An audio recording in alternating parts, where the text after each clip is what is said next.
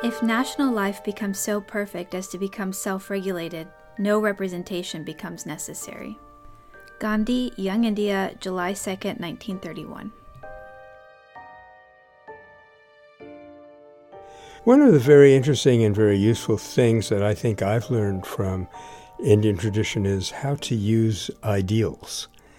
There's no question that we're not going to realize them in our life, but it's absolutely essential to hold them as the goal toward which we proceed.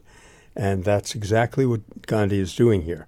Once we have set up a representational democracy in our country, for example, that's only the first step.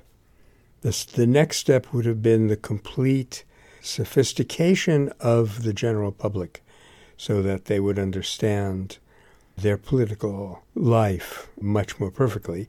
And at that later stage, representation would not be necessary. What's going on now is that representatives represent their own opinion, which represents one sector of the public. And there are all kinds of failures in democracy because of that.